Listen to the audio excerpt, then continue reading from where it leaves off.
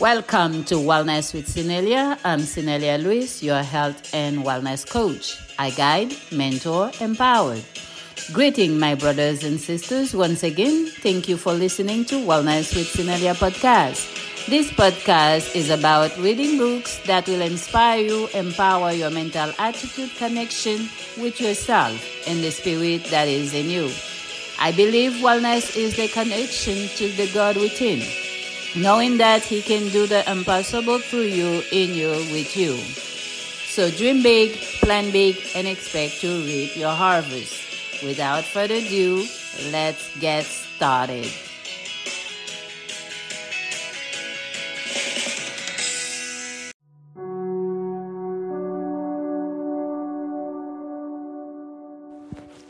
Welcome back, my brothers and sisters. Welcome back. Today I'm going to read The Clock Tickens, written by Dr. Malcolm Kendrick. Chapter 1. The Competing Hypothesis, Blood Clots. It may come as a surprise to know that there have been two main ideas about cardiovascular disease battling it out for well over 150 years. In truth, it has been a bit of a one-sided contest. The cholesterol hypothesis has become so dominant that it now stands alone, unquestioned and unchallenged. Indeed, virtually unquestionable. Such is the way of the world. To the victor go the spoil, and they also get to rewrite history to suit themselves. However, if you do decide to pull the curtain back and peer around the corner, there has always been an alternative hypothesis lurking just out of sight. It has never caught the public imagination. In truth, it has had virtually no impact on the views of the mainstream medical professions, although over the years it has been championed quite vigorously in various guises. The main problem is that it is incompatible with the cholesterol hypothesis. I have seen attempts made to weld them together, but they are rather half-hearted and splintered under the little pressure, which means that you either believe one or the other. I happen to believe in the other.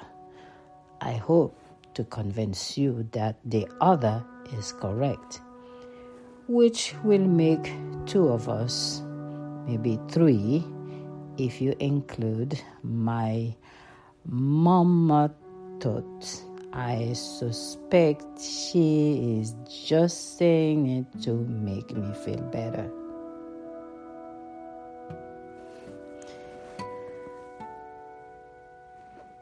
This is the Reader Digest format. More detail will follow. The alternative hypothesis is that blood clots and blood clotting are the key player in cardiovascular disease, from start to finish, by which I mean that atherosclerotic plaques, the thickening and narrowing in arteries, are the remains of blood clots formed on the arteries themselves. Or to put it another way, blood clots that have been created on, then incorporate into artery walls. The process starts when the lining of the arterial wall is damaged in some way. This stimulates the foundations of a blood clot, Thrombus, which covers over the area, rather like a scab does when you damage your skin. A new layer of artery lining then grows over the top of the thrombus, which effectively draws it into the arterial wall. In most cases, the remaining thrombus is then fully broken down and removed. However, if there is an increased rate of damage or bigger or tougher blood clots are formed or the repair system are not working so well, then repeat blood clotting at the same spot will lead to plaques getting bigger. Eventually, they will severely narrow the arteries and constrict blood flow. Over many years of growth, plaques can end up in a whole range of different forms. They can be thick and fibrous, known as fibrotheroma. They can develop an almost liquid core like a boil with a thin covering. These are often called vulnerable plaques. Such plaques are the dangerous ones, as they are more liable to rupture, exposing the plaque's content to the bloodstream. This is an extremely powerful trigger for further blood clotting. A bit of good news about plaques is that after decades, they normally pass through the vulnerable stage and begin to calcify, literally become full of calcium. This can make them and the surrounding arteries stiff, almost like a concrete pipe. And the calcified form plaques are significantly less dangerous than earlier versions in that they are far less likely to rupture, triggering a heart attack or a stroke. How much of the above is controversial? Almost everything I have written above would be accepted without much of a murmur by the mainstream medical community. For instance, the idea that plaque rupture creates a thrombus that can block an artery. This is pretty much in question as the cause of most heart attacks. It is also widely accepted that thrombus formation on top of an already existing plaque can make plaques suddenly jump in size. Here, for example, is a passage from a paper in the journal Atherosclerosis. This is about a mainstream, a publication as you can get in CVD Research. The paper was called The Role of Plaque Rupture and Thrombosis in Coronary Artery Disease. In addition, plaque rupture and subsequent healing is recognized to be a major cause of further rapid plaque progression. However, the very idea that thrombi could possibly have a role in starting the plaque in the first place is dismissed virtually out of hand. It is LDL which does this, and LDL alone. LDL infiltrates the arteries wall to start the process. Then a gradual build-up of LDL keeps the plaques growing. It is only at the later stage when blood clotting may take over or have some role to play. It's same strange disease that can start as one process and then transform itself into another one halfway through. Personally, I prefer the single process model. It makes life easier. Also, if you really start thinking about the plaques represent the build of one molecule of LDL at a time concept, you find your thinking ends up at some very strange places indeed. Just to take you down a little thought experiment for a short meandering journey. In a coronary artery, an average size plaque is about 3 millimeters in diameter, perhaps somewhat smaller than you thought. An LDL molecule is around 20 nanometers in diameter. A nanometer is 1 millionth of a millimeter. Therefore, and trust me on this, to fill a 3 millimeters plaque full of LDL molecules, you will need somewhere in the region of 3.5 quadrillion of the little blisters. That, as you may have noted, is a very large number indeed. It also makes you realize just how small an LDL molecule is. I find everything gets difficult to visualize in a micro level.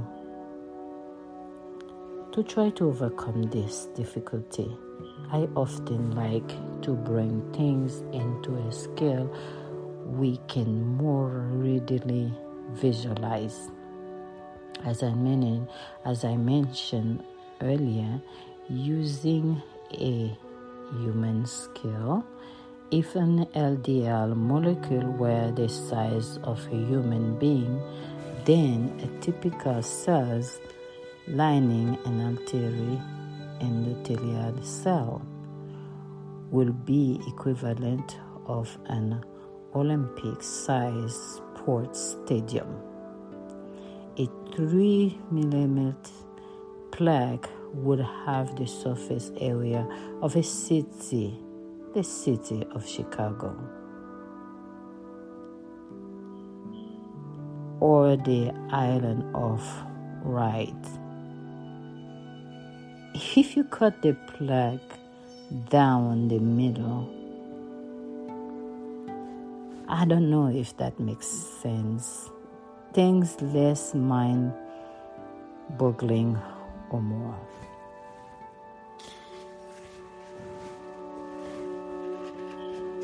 Moving this thought experiment along, an average plaque takes about 40 years to develop. 40 years. This is very nearly 15,000 days. Therefore, if you want to build a 3 millimeter plaque, you need 250 million LDL molecule to be added to the plaque each and every day. In this thought experiment, I am assuming none of the LDL molecules get removed. They just stay there. I am also assuming that there is nothing else in a plaque other than LDL molecules. This equates the around 2,500 molecules joining the plaques each second. Just sit and think about that for a while. I did, and they carefully consider scientific conclusion that I came to was it's bonkers. It's not bonkers because That rate is ridiculously fast. In fact, a rate of 2,500 per second is not remotely high. On a molecule scale, the human body does things at speeds that are almost inconceivably fast. For example, there are enzymes within our cells that can catalyze reaction at more than 1 million times a second. DNA snapping enzyme can open then close a strand of DNA 36,000 times a second. I'm never quite sure who managed to count that fast. Which means that transporting 2,500 molecules across endothelial cells and into the plaque beneath it not fast. In fact, on that scale, it is inconceivable classically get a bloody move on slow. In addition, this is not 2,500 LDS filing patiently through a single spot stadium entrance one by one. It is the equivalent of 2,500 human beings walking across a surface area of nearly 400 square kilometers, or the equivalent of one person entering an Olympic stadium every 4 seconds.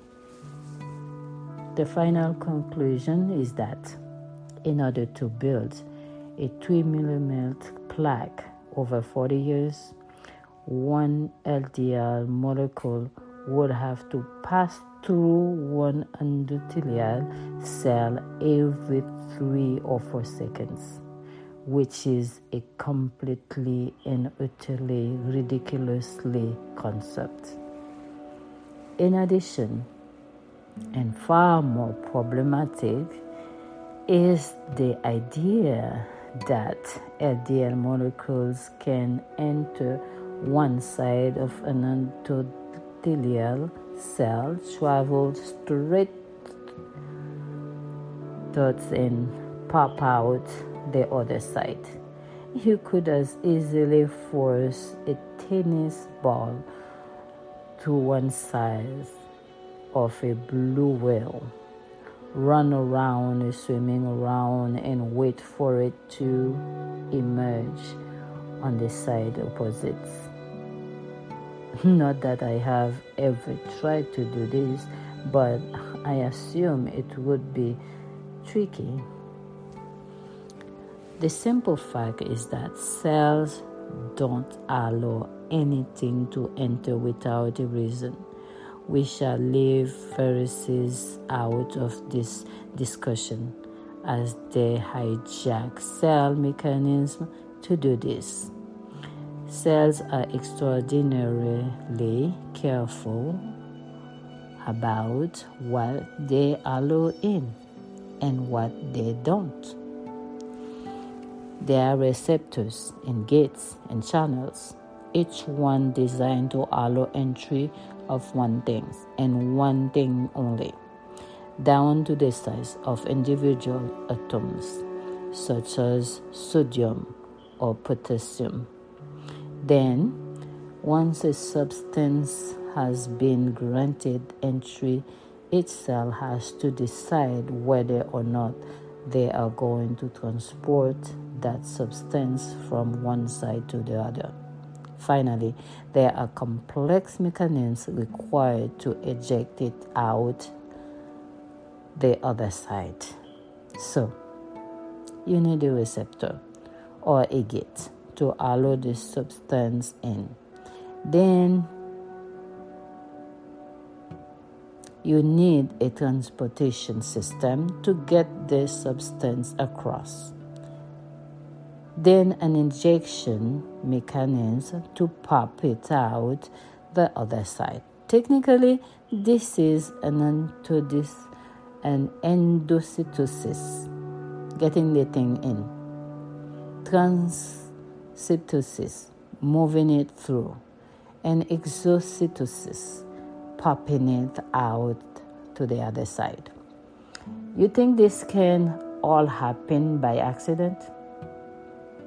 Or that LDL forces its way into a cell, battle hierarchically across, then chopped a hole in the other side of the cell membrane, or escape?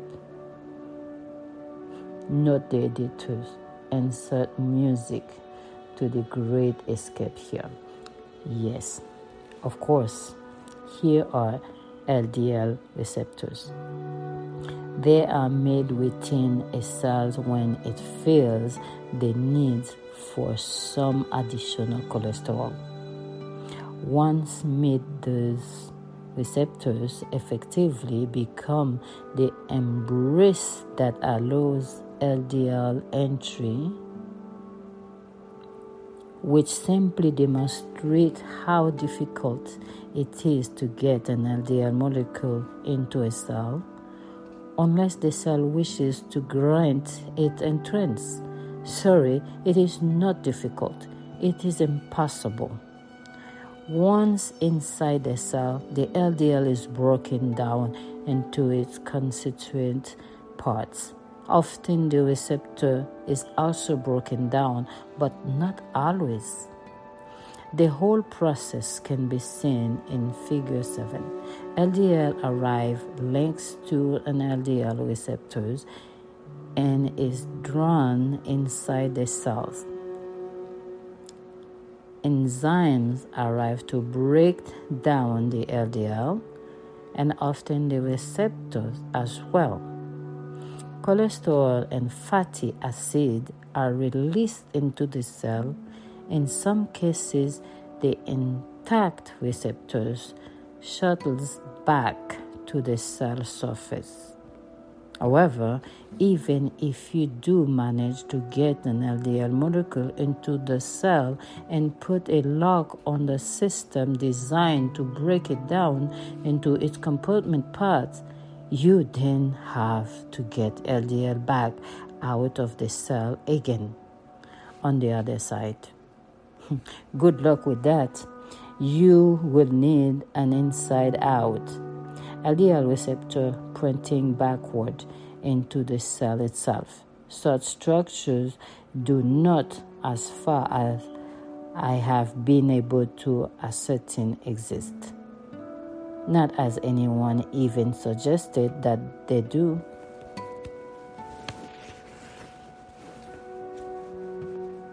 So, if LDL molecule cannot simply pass straight to endothelial cells, and they can't, what else can explain LDL getting into an artery wall?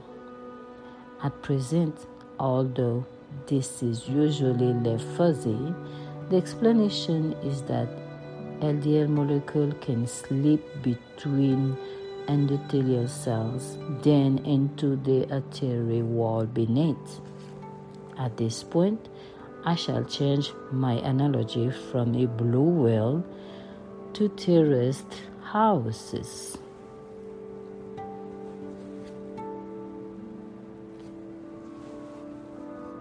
Endothelial cells are not detached home on a porch housing estate, with plenty of space between the wall through from front to back. No, instead, endothelial cells are terraced houses, somewhat more downmaker, I am afraid. These terrace houses are firmly cemented together on both sides, and there is no gap of any sort between them. If you want to reach the back garden of a terrace house, you are required to knock on the front door, walk through, and go out to the back door. Again, you cannot squeeze between them using a non-existent corridor.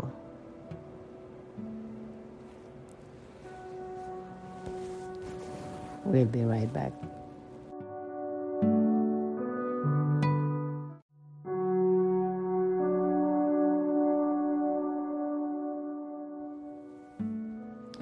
In the same way, if you want to get from one side of an endothelial cell to the other, you must pass through the cell.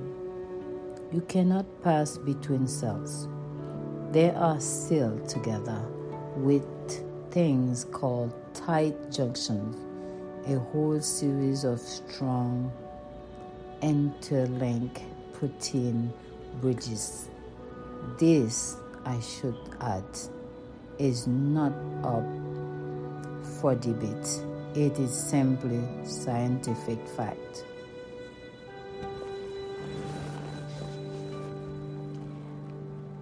Tight junctions prevent the passage of molecule and ion through the space between plasma membrane of adjacent cells.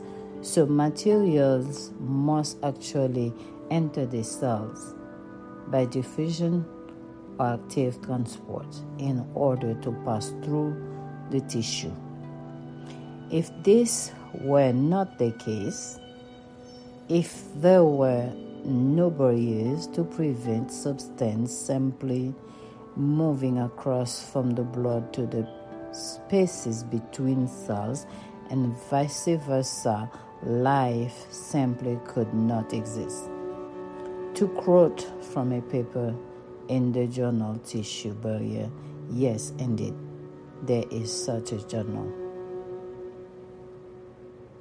Physiological barriers provide the framework for a boundary between circulating blood and interstitial fluid, a prerequisite for mammalian life. Yes, a prerequisite for mammalian life. Last time I looked, mammalian were mammals, and most of us are alive, which means that for the LDL cholesterol hypothesis to be true, it requires that fundamental processes that are required to sustain life simply do not exist. Just to give you one example of what happens if you lose in the tight junction between cells, we can look at the Ebola virus. With Ebola infection, the tight junctions are opened up, so the barrier's function is lost. Blood can escape into the tissue and organs, and things go rapidly downhill from here. This leakage is the reason why Ebola is also known as a form of hemorrhagic fever. Blood appears in the cornea, so your eyes become bloodshot. You cut up the blood that has escaped into your lungs. Your tongue falls off. Your urine is filled with blood from your kidney. Your bowel motion turned black, and then bang, dead from hemorrhaging.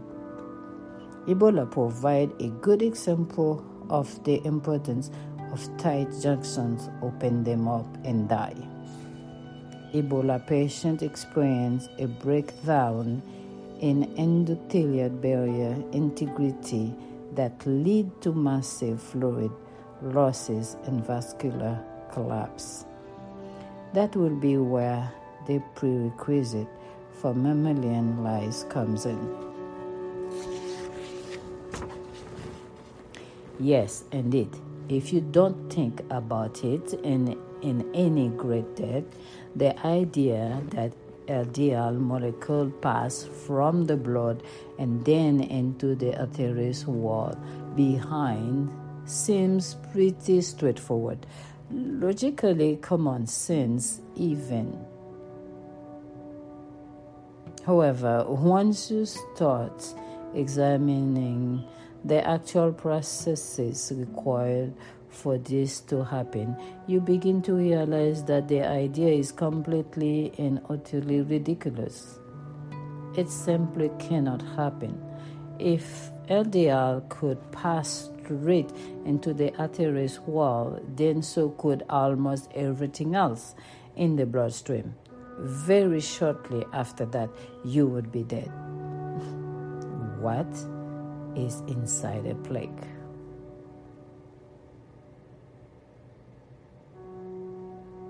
Okay, maybe that was all too theoretical. Is it baked up by the facts? Despite what I have written, I probably still need to convince you that plaques are not made up of LDL. Instead, they are the remains of blood clots.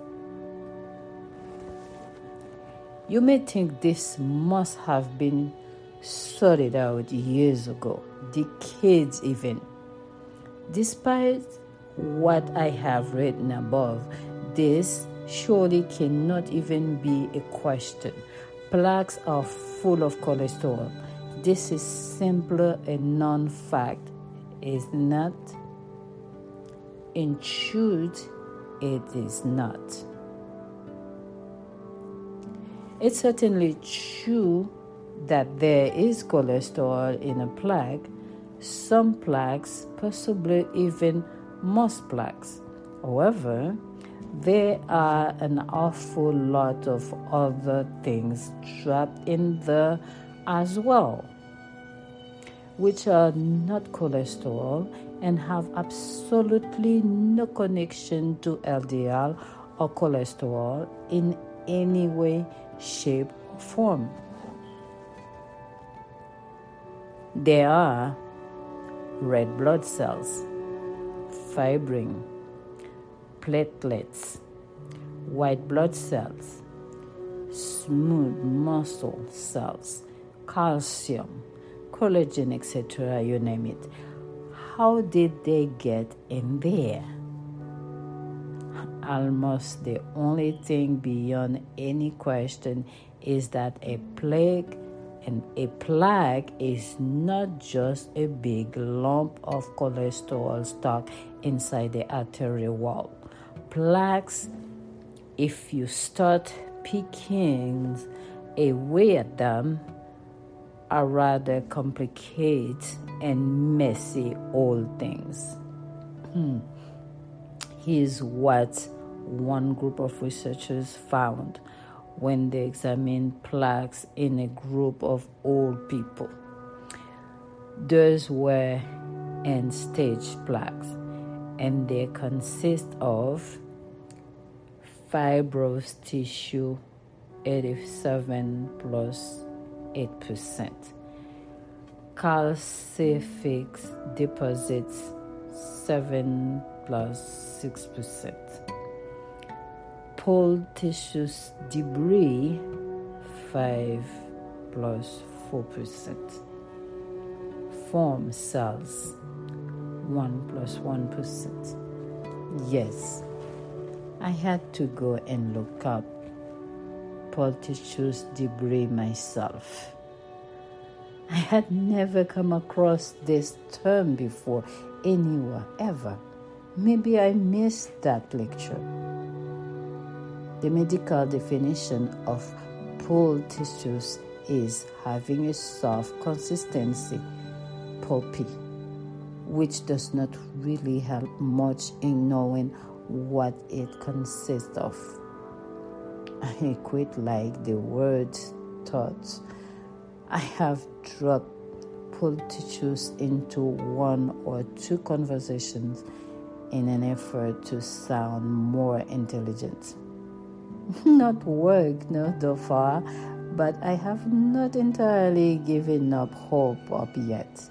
Yes, this cake is highly pultitious, if I may be so bold.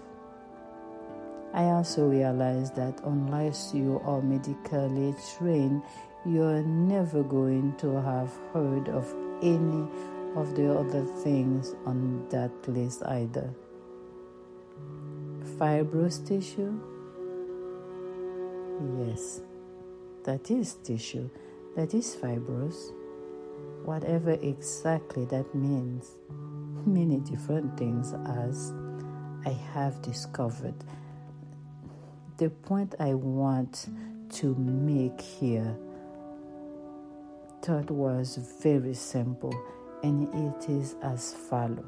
Can you see the word cholesterol? The obvious answer is that no, you cannot. To be honest, when I come across this paper, I was not particularly trying to find support for the observations that there is often no cholesterol in a plaque. I was just doing one of my many wide-angle searches, which starts with the word main content of atherosclerotic plaques. You can try searching around in this area for yourself if you like. I suspect that, like me, the things you will soon discover is that it is remarkably difficult to get to the bottom of what's inside an atherosclerotic plaque. A technical term for this is plaque morphology.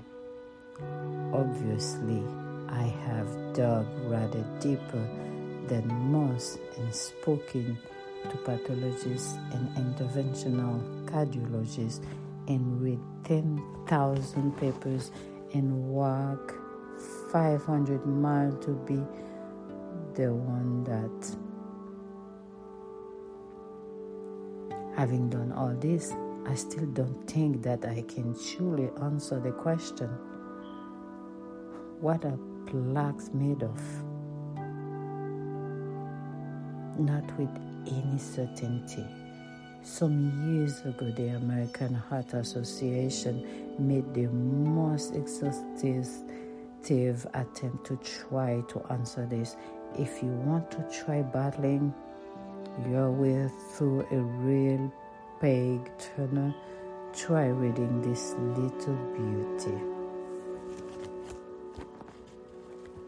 A definition of advanced type of atherosclerotic lesion and a historical classification of atherosclerosis, a report from the Committee on Vascular Lesson of the Council on Atherosclerosis, American Heart Association.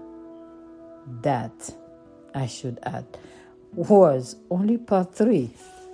Trouble sleeping? Well, you can read the entire 3-part series if you want. Loss of consciousness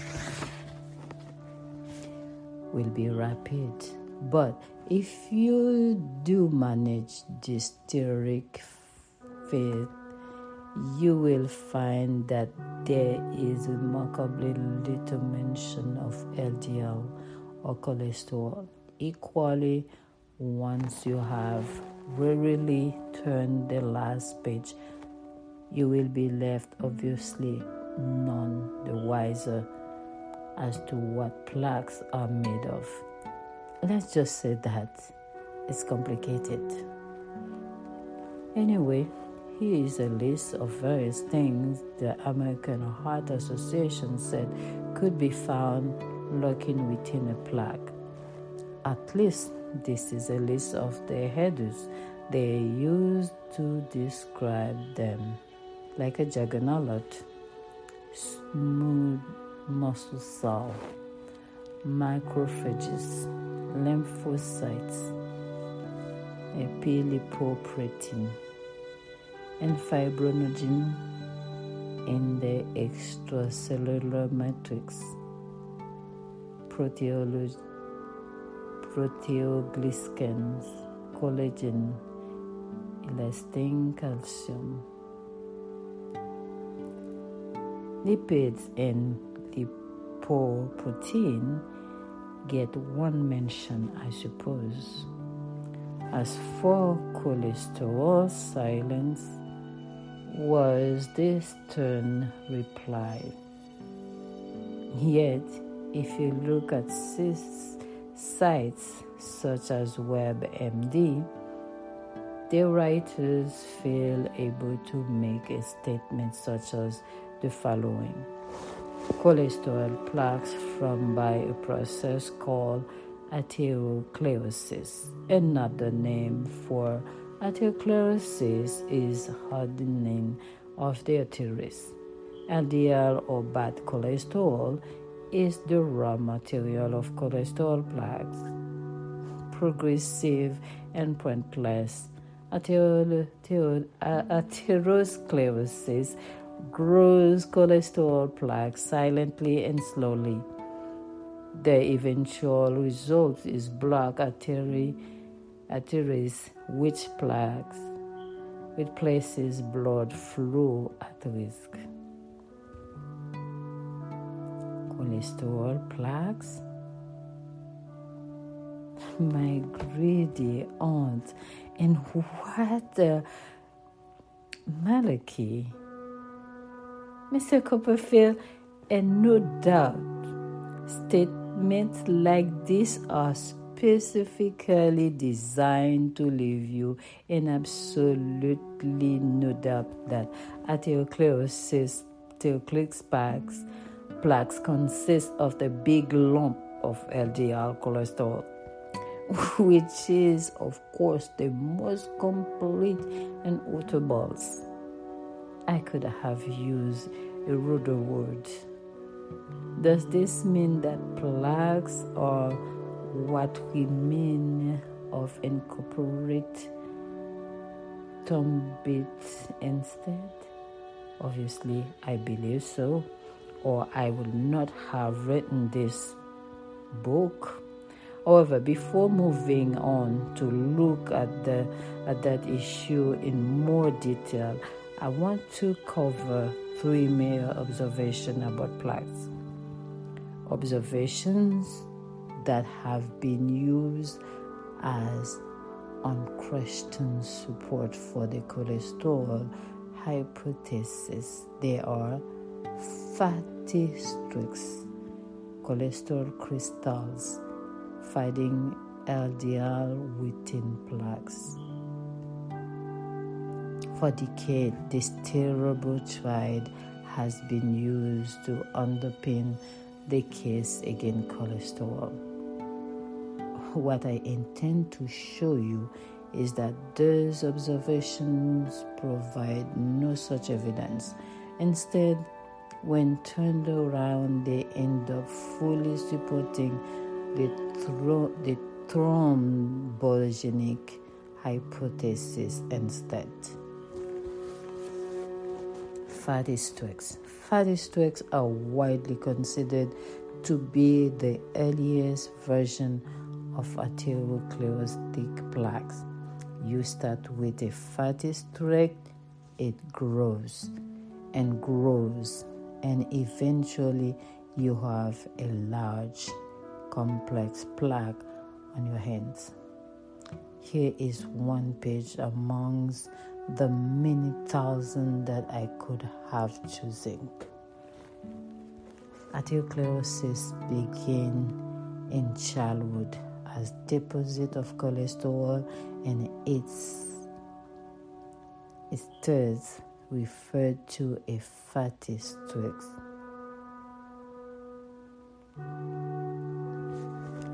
The argument used here is simple and also seemingly inarguable.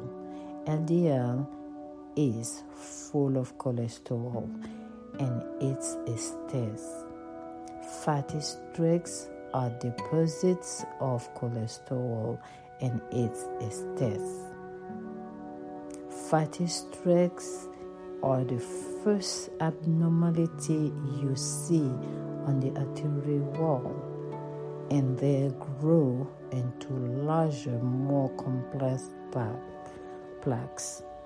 Therefore, I put it to you that LDL is guilty of this, the most heinous crime of causing fatty streak than plaque endocervicity.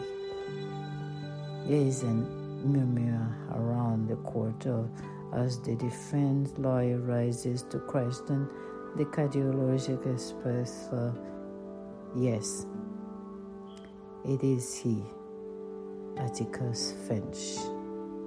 Atticus, can I simply ask if anyone has actually seen a fatty streak turn into an atherosclerotic plaque? There is no need, sir. It is simply a non-fact. So I shall take that as a no. Expert said, do you have any evidence that fatty streak do not become plaques?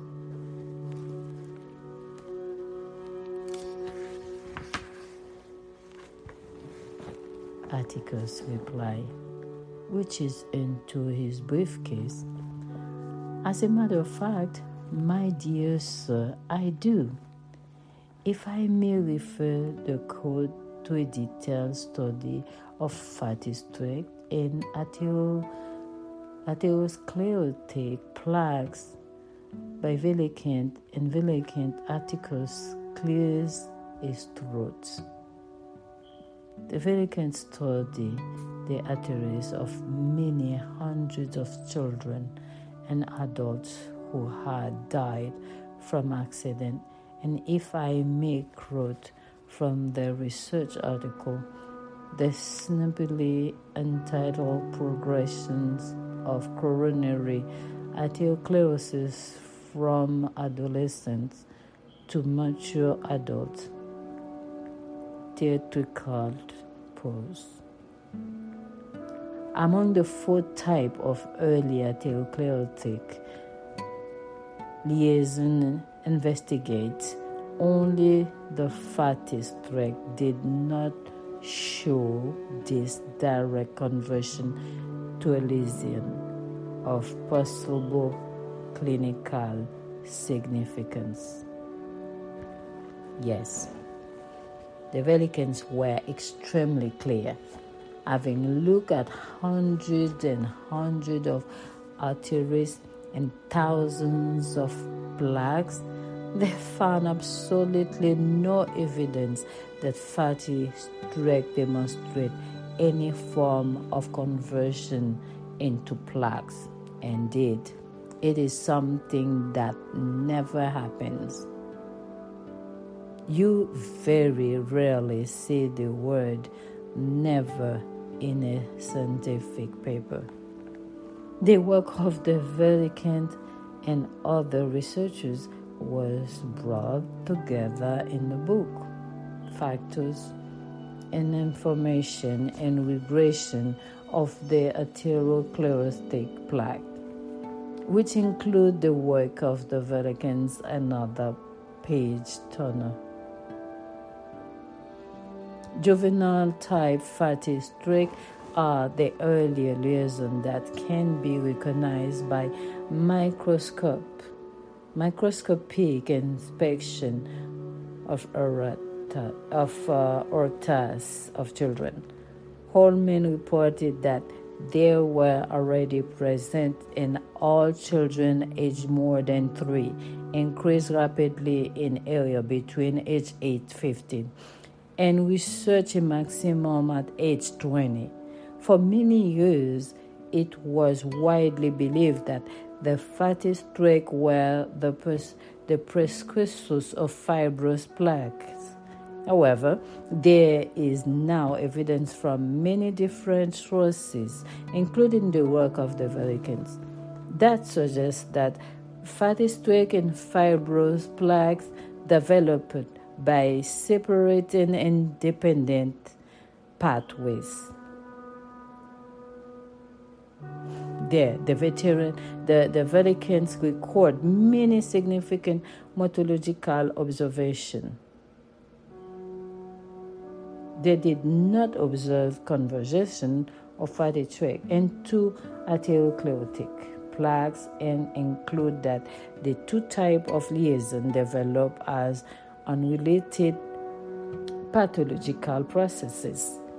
Advanced fatty streak exhibiting cells disintegration and accumulation of extracellular lipid were first encountered in the 26-30 age group and increased fairly rapidly over the next decade. But again, they did not observe further transitional stage between advanced fatty streak and atherosclerotic plaques. In the third decade, lipid become abundant in the plaques, not the fatty streak, in the form of foam cells, which were particularly associated with areas of insulation and exudation and small pools of extracellular lipid. There was also progressive involvement of microthrombi in the early step of plaque formation. Another extremely important point in that passage is the fact that fatty streak are present in all children by the age of 3. This is at a time when their LDL level are far, far lower than found in any adult.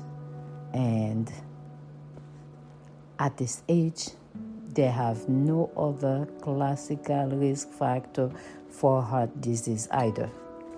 Indeed, fatty streak can even be found in the fetus where the LDL level is less than a third of the adult level, which kind of knocks in high LDL as a cause of CVD on the head.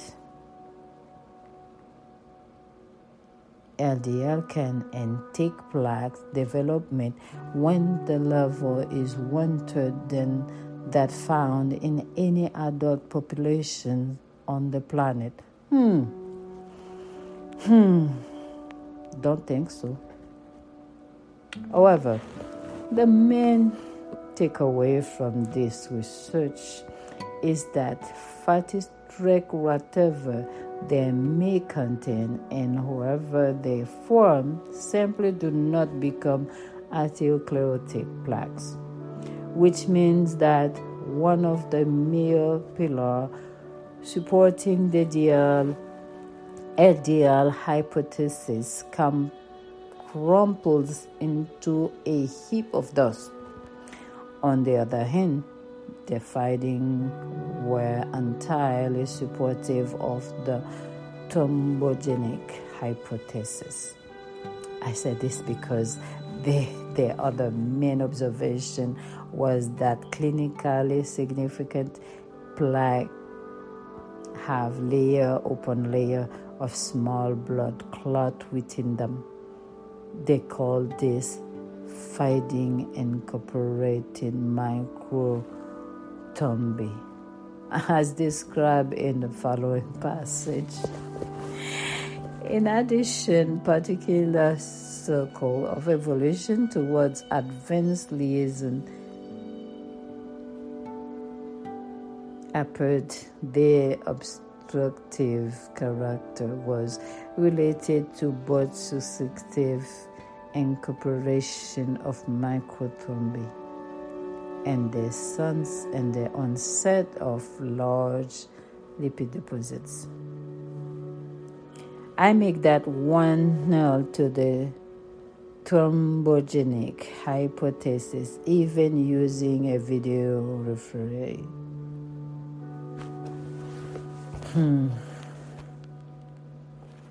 That's a very good discussion. Cholesterol crystal will be next.